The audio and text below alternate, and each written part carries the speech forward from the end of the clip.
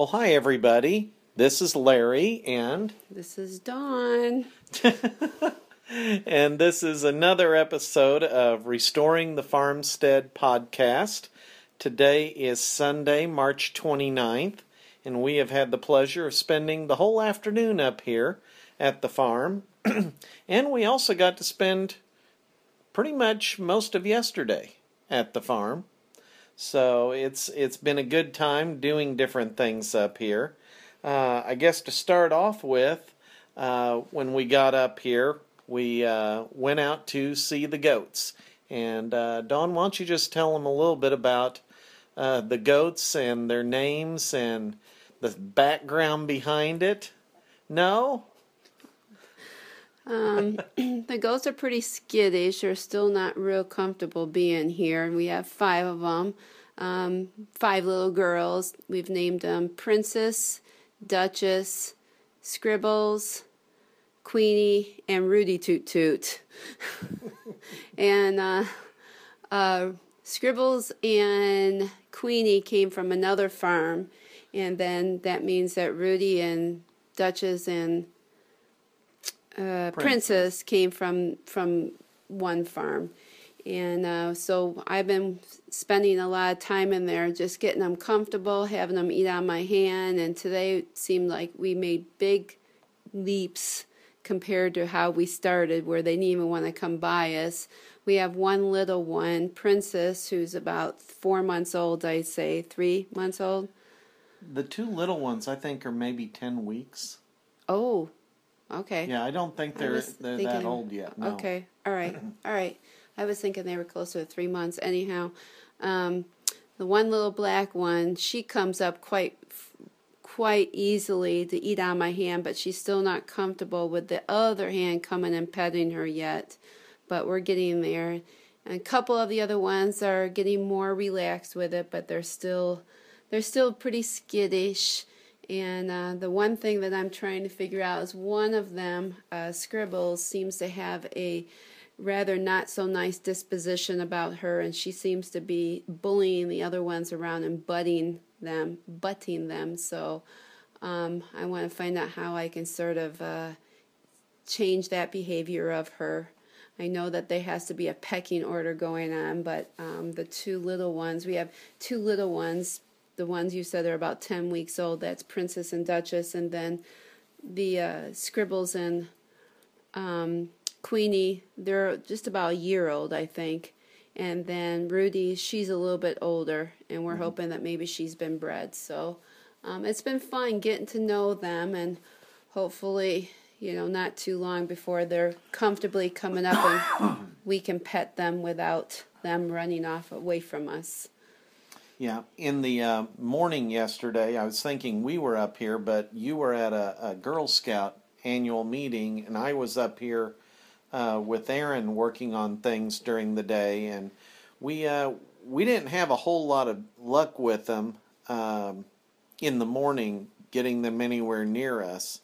But then the afternoon, I just sat out there in a chair, and they started coming near me a little bit more, But Dawn's had the most success, especially today.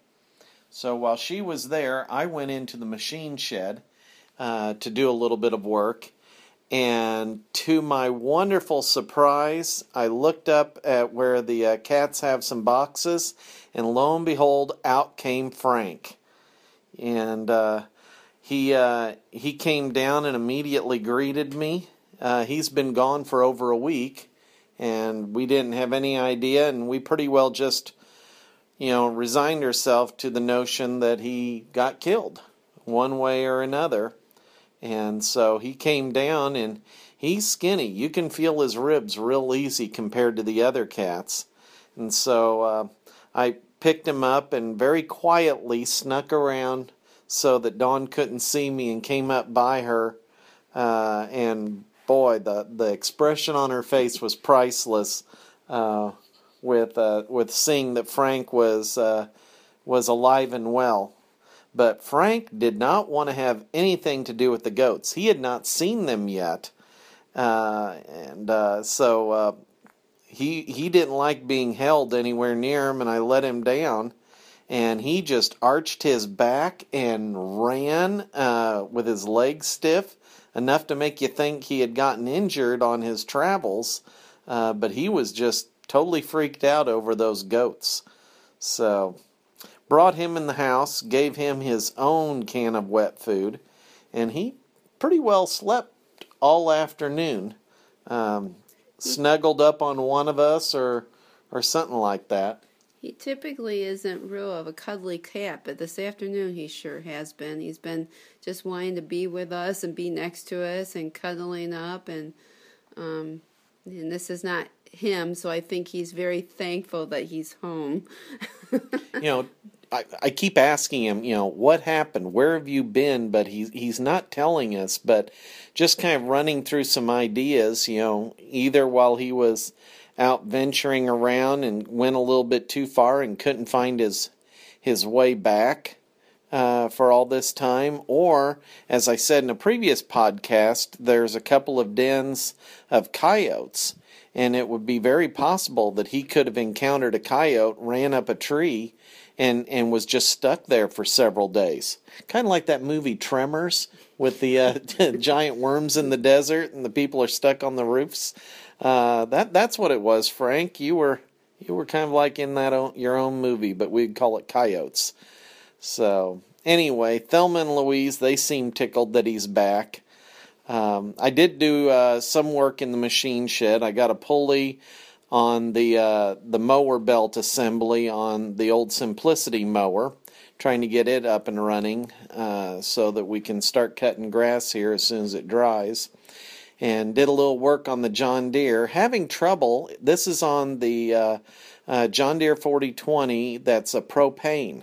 And I'm not getting fuel, for some reason, just out of the blue, not getting fuel into the cylinders. I did a little bit yesterday. It ran for about a minute and then shut down. So I've been tracing the fuel line back, and I'm finding where there's fuel coming down to the like a little sediment bowl, and then it's coming into there, and then it's going into, I'm calling it a regulator, but what it actually does is it has a heat converter in it, so that with the change in pressure from liquid LP gas into its vapor state, that it doesn't freeze up. And everything looks like it should work fine, and then when I put it back in and open up and let fuel go through, it's not coming out the other side. So I'm not sure on that. I've got a shop manual. I'm going to take it home and do some more reading on it and see if I can figure out what's not happening. May have to talk to some friends and that know a little bit on tractors. Let's see, what else? We got rain this afternoon. I think we could really use a good dry spell. Yes. Because the ground is just so soggy and miserable. Our neighbors came down to check out the goats. Matt and Michelle and the two kids, Garrett and Grace, they came down. We were inside eating supper, but they come down pretty well every day this week just to check out. Grace is very excited. She's I'm not sure what grade Grace is in. Kindergarten. And she's very excited about the goats. They brought down a whole bag of grapes yesterday morning, and the goats didn't want to have anything to do with them. They're also not liking the carrots. We're going to try apples tomorrow. See what apples do. Yeah. They eat the tortilla chips when we're not watching them. But if we're watching them, they don't want anything to do with it. So I don't know if they're just still not comfortable with the whole thing and they'll eat the stuff later or what. I'm not sure what's going on. But they're not, they're not wanting to nibble on the carrots, and they didn't want anything to do with the grapes. So it's a mystery as to what that little treat's going to be to get them so I can talk them into doing some things for me. What do you want them to do for you? let me pet them would be a good start. I'd like to be able to pet them without them running away, but I think we're going to get there pretty quick. I mean, just from yesterday to today, it's amazing how far I've gotten. Yesterday, I put the bowl of food, 10 feet from me. It took them forever just to get to that point, and today they're eating, pretty much all of them at some point ate right out of my hand.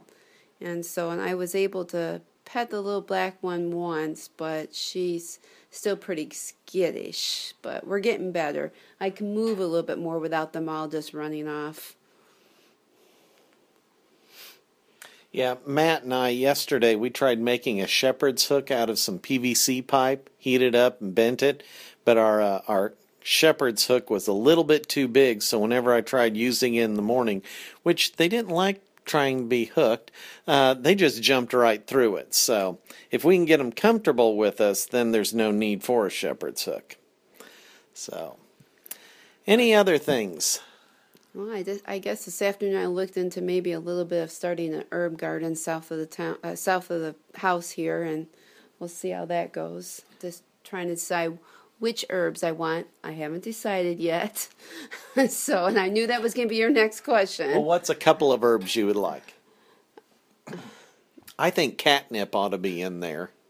Well, they say catnip makes a good tea, so it's not just for cats. Mm-hmm. However, I'm looking at just some things also that the bees would like too. Mm-hmm. I want chamomile. Yeah, we also want to be careful not to put something that's too evasive that will just take over. We want to be able to have no mint unless it's in a container. So. How about bamboo? Let's get big bamboo stand going. No, thank you. Well, unless we keep it in a container.